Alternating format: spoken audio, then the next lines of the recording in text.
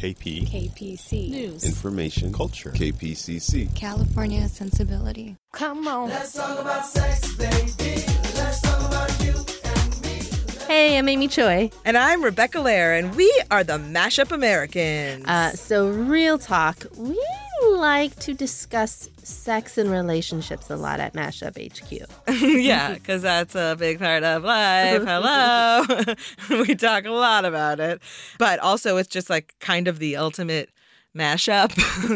Sorry to get gross, guys, but it is. Also, warning, do not go to mashup.com. It's NSFW. We tried to get that URL.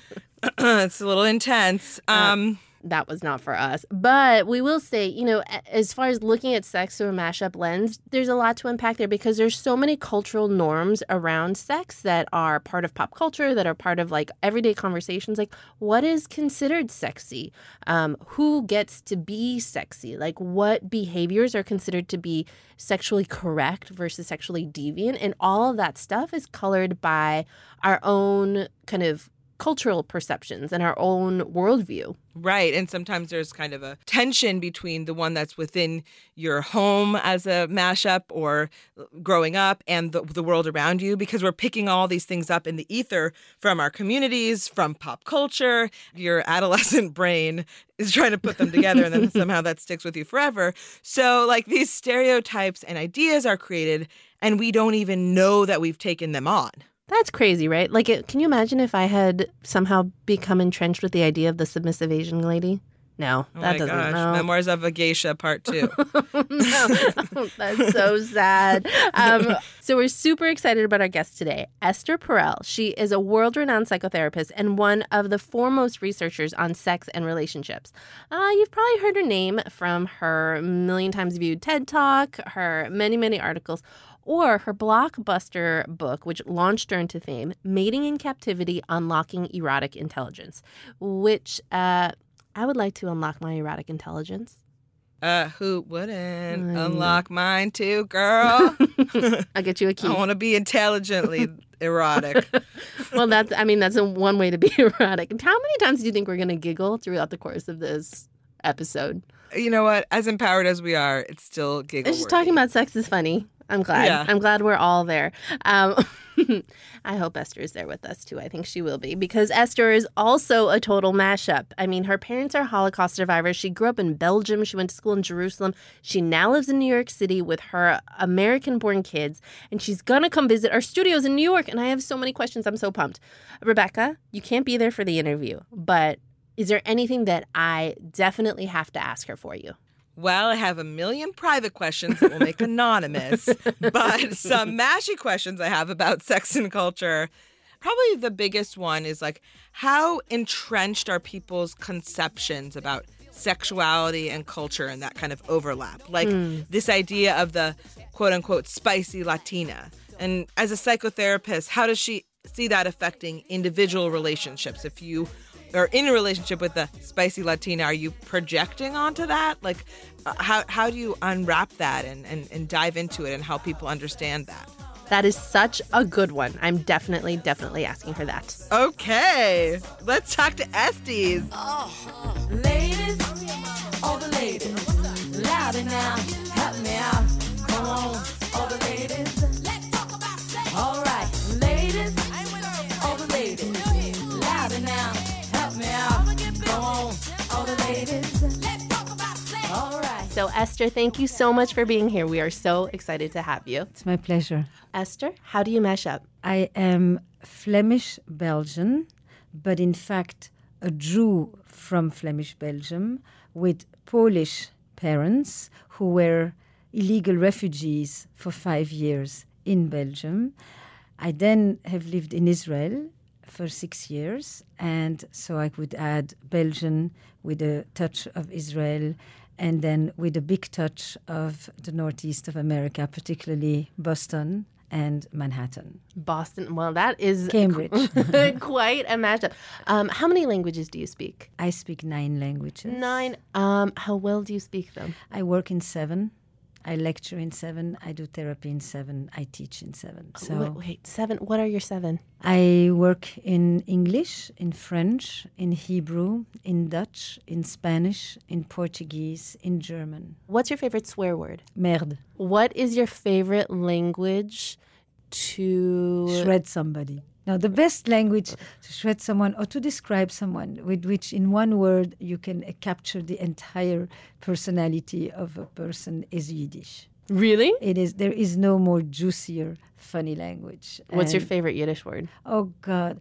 I think there is no language that has more words for penis, and small ones for that matter, than Yiddish. It has a quantity of sh words, and all this sh is generally a diminutive that is very soft and tender. But with that sh, you have the words that talk about somebody being a schmuck and a schlemazel and a schlemil. It's either an idiot or an asshole.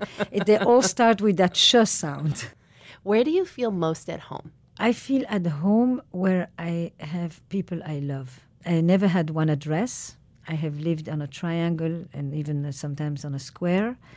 The day I stopped trying to belong to one place, I found my identity, which was that I have multiple belongings, and I love the feeling of landing in any of them, taking out my local phone, changing the SIM card, and feeling like I'm part of that place as well.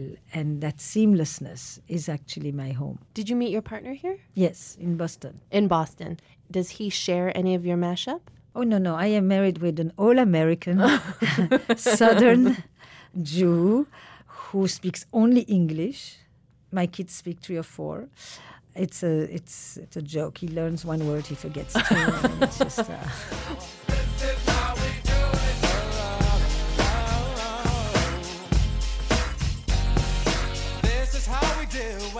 Every day on Facebook, we are starting conversations centered on the hilarious, head-scratching, and deeply personal experience of navigating our hybrid cultures and identities.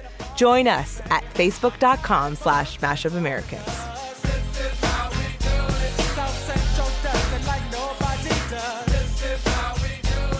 What are the most common conflicts that you see in mashup couples? Is there a common thread that you see with, families and couples that are coming to you saying, this is our problem? Yes, but what they say is the problem is not necessarily the way I would translate it. I think people typically define problems by the topic. We have differences in the way we deal with money. We have differences. Yesterday, I had a couple, and, his parents came from Greece, and they were going to stay for a month. And she's English, and she says the notion of my parents coming and visiting and staying with us for a month is utterly unheard of. And there are other cultures where a month is not at all that long. It's 2 or 3. The first time my parents stayed with us in our 700 square foot apartment for 2 weeks, my husband was like, you're so lucky that I love you so much. Right. So this is a classic, right? But this is one feature of the whole relationship to parents and extended families. Some people will talk about the relationship to the elderly. Some people, it's really fundamentally what is the place of the individual? Is a marriage between 2 people or between 2 families? Is a marriage a place from where I seek happiness, or is the marriage the place that gives me the basis where I can go and find my happiness elsewhere? Is the meaning of happiness even relevant as part of the adult intimate relationship? Is the intimacy a central feature of the marriage, or is it a byproduct? Right. There's lots of other reasons you marry, and if you have a good intimacy and a love story and a sexual connection and all of that, that's plus, but that's not why you do it and who you do it with and what you hope to experience. I think that the difference in interracial, intercultural, interreligious, international couples, that's probably the basic couple. But then you have also, the gender, the orientation. The biggest difference are, I would line up on the continuum between cultures that are more individualistic and cultures that are more collectivist. That gives you a very different sense of the person in the world. Right. And that person that comes from a more collectivist society where the self is embedded as part of a whole and where you're not raised to find out, with the way we do in the West, and tell a little one, use your words and tell me what you need. Tell me what you want. No, in many cultures, you're not raising for autonomy and agency. You raise for loyalty. And when you raise for loyalty, you don't ask the child to learn to say what they need. You raise the child to intuit what other people need from them. Right. Now, that is a fundamental difference of how you then place yourself in the world later on. And I think what's interesting is that, well, at least in my life, both my husband and I come from collective. Correct. But we were raised to be autonomous. So that tension, I think, in each of us personally, and then what we bring that to our marriage. And I say those phrases, tell me what you need. Use your words to my 3-year-old son all the time. Mm-hmm. Let's talk about sex. So how does that, the idea of thinking about yourself as part of a collective versus thinking of yourself as an individual, how does that affect how we view sex? That's a huge one, and I'm very glad you're asking. I'm going to give you a frame first. Understand that sexuality, I prefer to talk about sexuality than sex, is probably one of the most powerful, revealing windows through which to understand the most archaic, rooted, traditional aspect of a society, and also on the other side, the most radical, progressive changes in a society. How a society deals with the body, with nudity, with exposure, with dress code, with women's hair, with sexual information, with who owns the sexuality of children, etc., etc., all of that goes through that window. So the same thing is true for a family. You want to understand a family, the sexual lens is a powerful lens. You want to understand a couple, and you want to understand an individual. Because sexuality is so all-encompassing that by asking you to tell me about your sexuality, I know your relationship to so many things. In particular, is sex for you still part of a reproductive system in which there are two things. One is procreation, okay, but that is the majority of the world does not think like that. And what is very interesting is that you may be living in the West and you may have acculturated in all kinds of ways. If there is a place where the archaic belief system really sticks more than anything else, it is around sexuality. That is the thing that has that is the slowest to actually undo itself. So, is sex a marital duty? Do you ever talk about your sexual needs or preferences or pains or dislikes? Do you believe that it's something you have to do for him because he needs it, because that's how you keep him home? I was in Argentina last week. I mean, it's not like you have to go, very far. Right. These ideas are very, very rooted. Do you talk about sexuality? Or is it hidden? It is dirty, but save it for the one you love. Or you talk about the dangers and the disease, or do you actually have it as an integrated part of the conversation in which you basically don't talk about sex, you talk about connection, about liking, about touch, about feeling good, kissing, I can't even tell you how many supposedly emancipated women are continuing to fake it, are continuing to do it just because it's her job to do it, because she needs to make sure that he is okay, don't enjoy it and never tell you why and what they would prefer, because most of the time they don't even know. And hide it if it's not good, and hide it if they've gone elsewhere. I mean, they hide it on all fronts, right? How many men are suspicious of a woman who enjoys sex? Because if she's liking it and if she comes up with any idea of her own, she must have learned it somewhere else if it didn't come from him. Okay, donde lo aprendiste, as they can tell you very well in Spanish. How many women have lived with a double standard? The idea that men need it and men are natural roamers.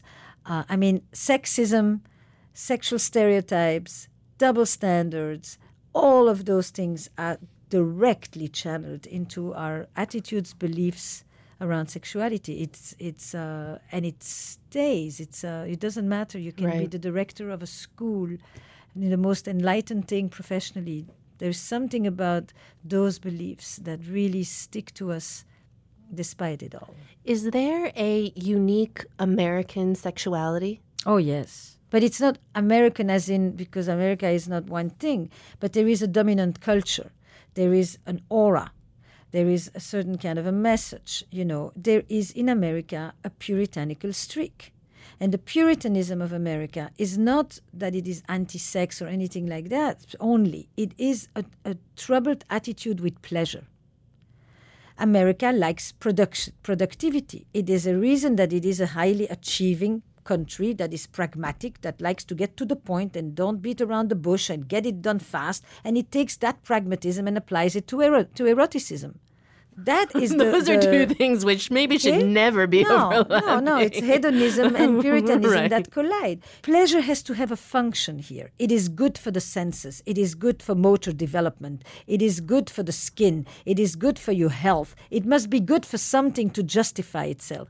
The lack of productivity, the erotic, as cultivating pleasure for its own sake, be it lying in the sun, just reading a book, making love, pleasure for its own sake is an un-American idea.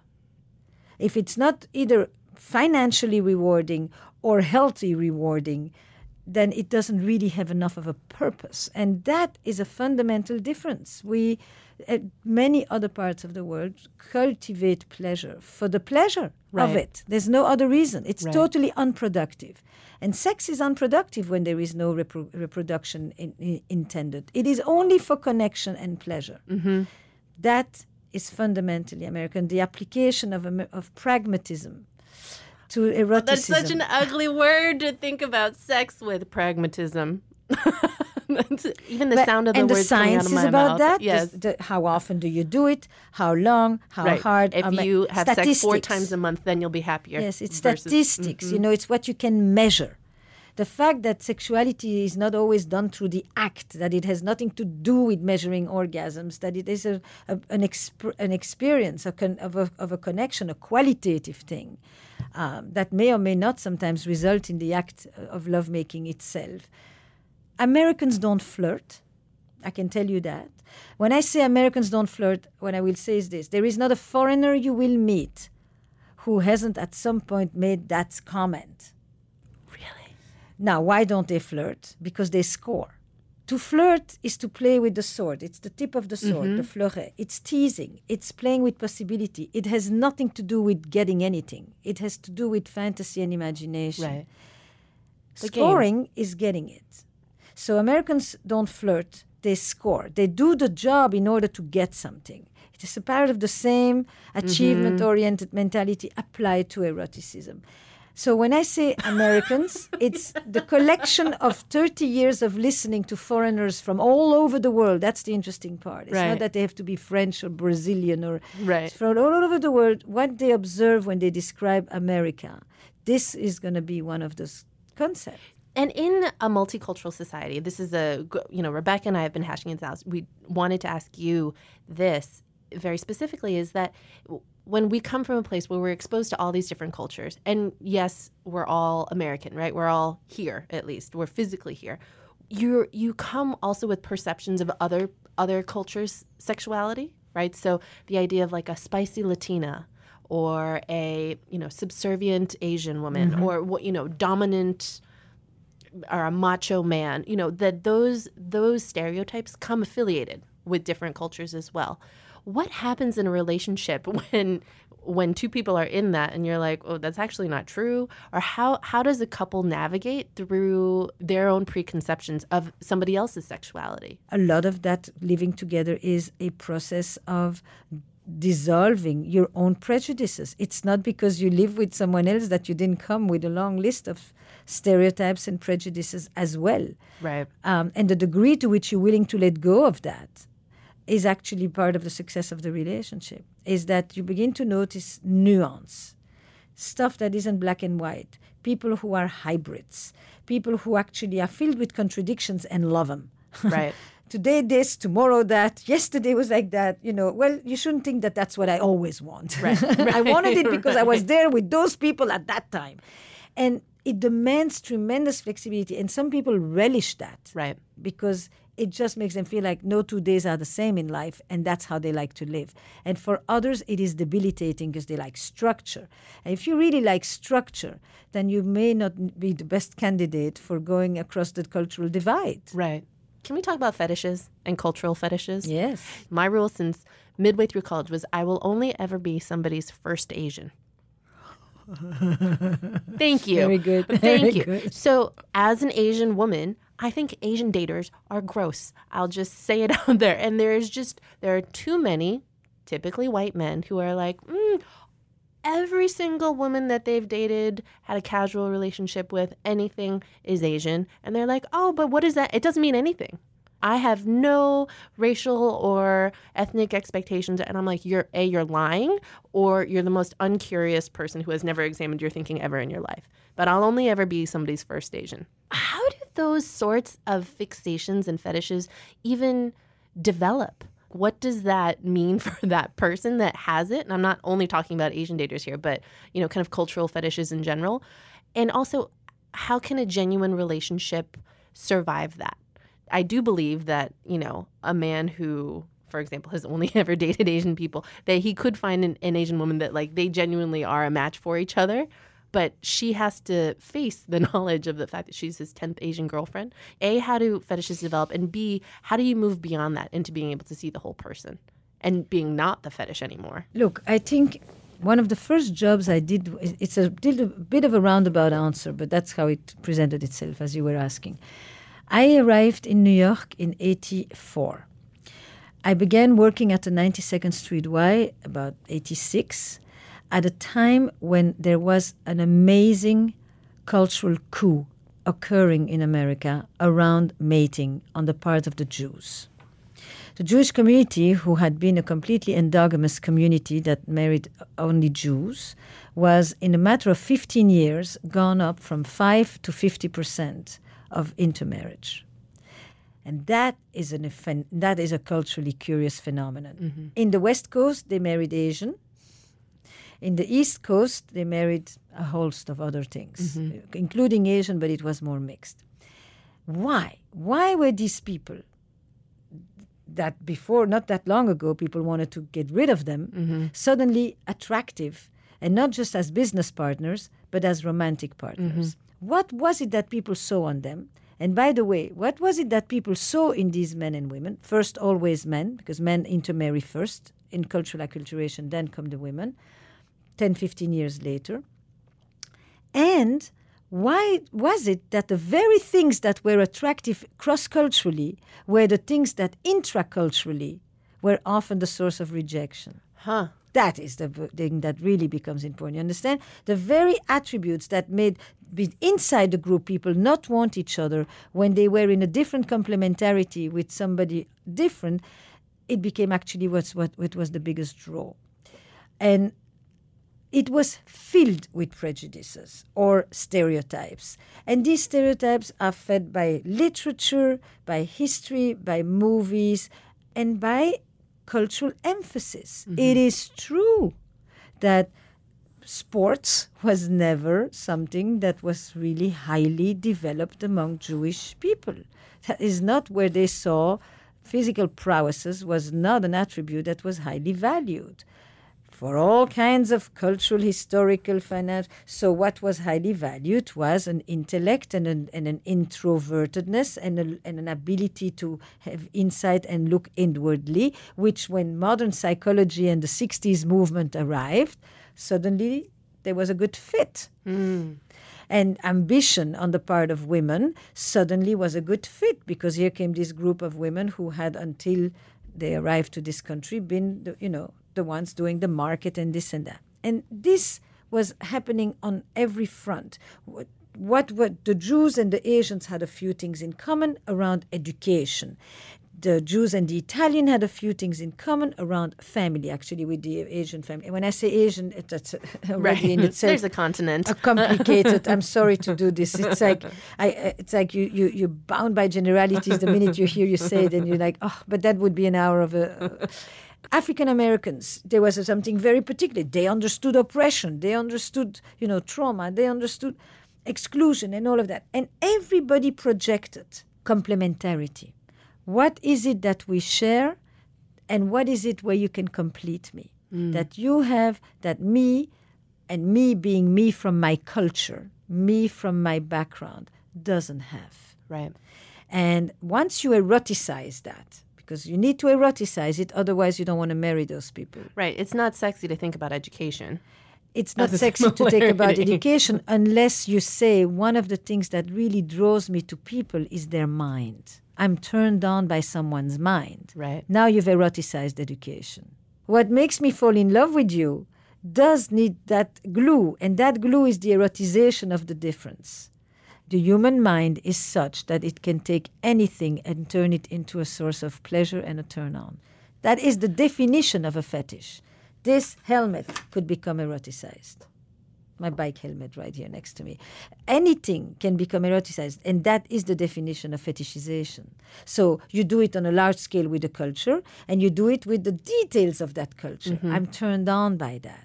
You know, those eyes of yours, you know, that shape. That, Esther is making an Asian eye shape right now.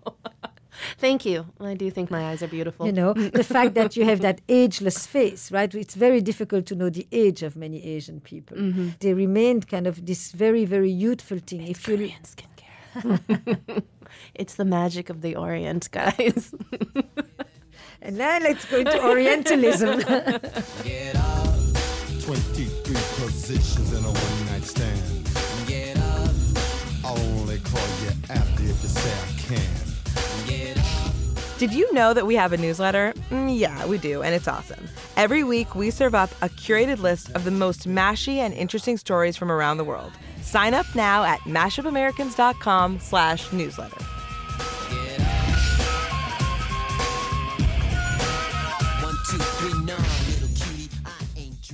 A great question from one of our listeners, Sophia, who would like to know, can you talk a little bit about the phenomenon of too much focus on equality in American culture? Does that mutate the power dynamics between men and women, often leading to boredom? Like, is there something about our American idea of men and women are the same or perfectly equal that negatively affects our sexuality or the enjoyment of I know our the sex? question. I know the question. It's a very, very important question. America is still the only Western country where maternity leave is a disability leave, and where feminism was predicated on the notion that we are the same rather than we are different, but we need the same opportunities. That created a very different kind of European feminism, for at least. So equality and sameness is a mistake. Equality is one thing. Sameness is something else. When you talk about equality inside a family, you want a sense of respect, of dignity, of a kind of role distribution in which there isn't an oppressive system with people who have no choice. That's the concept of equality. It's not I do the garbage, you do the dishes, and we share those tasks. The fact is that what works really well in the kitchen and the teamwork and the interchangeability of roles around diaper changing, house chores, etc., is very good for the teamwork of parenting. Right. But parenting and being lovers is two different programs. Thank you. Welcome to my Two life. different programs. Yes. If we want desire-filled relationships in a home where we also want that kind of good teamwork, we need to be able to straddle different cultures inside the house, the parental culture and the lover's culture. And they have different rules and they have different rituals and they have different agreements. I went to Denmark, which is probably the most equal society you can find at this point. And I couldn't understand, since Denmark does not struggle with all the stresses of American marriage. Part of the struggle was that they are utterly bored. They have a super high rate of divorce and super high rate of infidelity.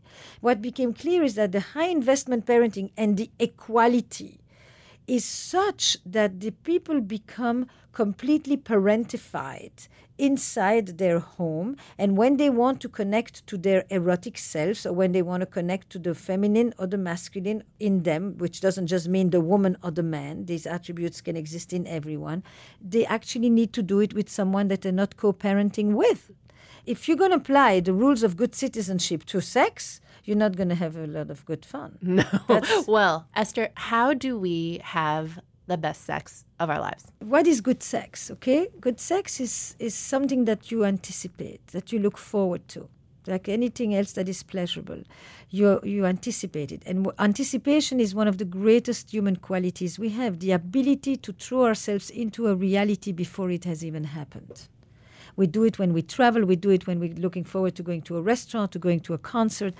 That, looking forward, that anticipation is the motor of desire.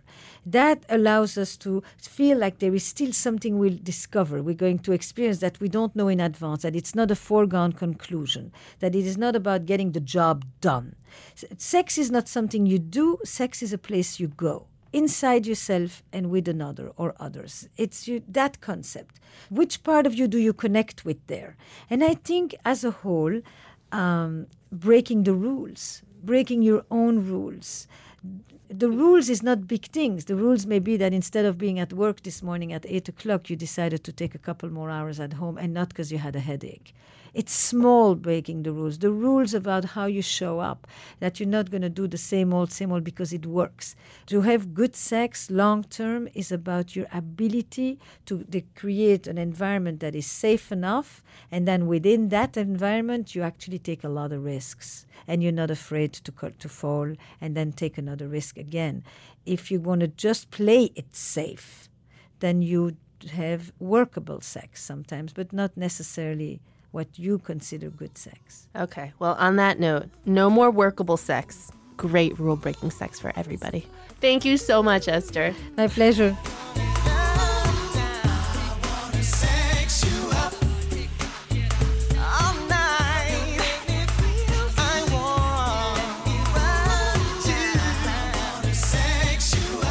That was Esther Perel, author of Mating in Captivity, an expert in all things sex.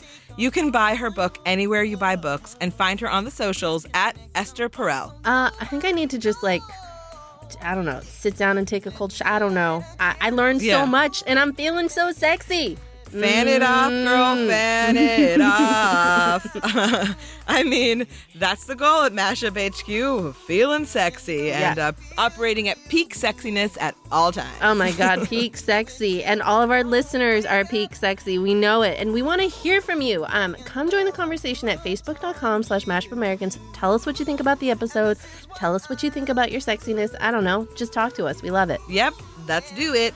The Mashup Americans are me, Rebecca Lehrer. And me, Amy Choi. Our producer today was Jocelyn Gonzalez, and our show is produced by American Public Media and Southern California Public Radio, KPCC. We're also supported in part by an award from the National Endowment for the Arts on the web at arts.gov. Ciao! Bye!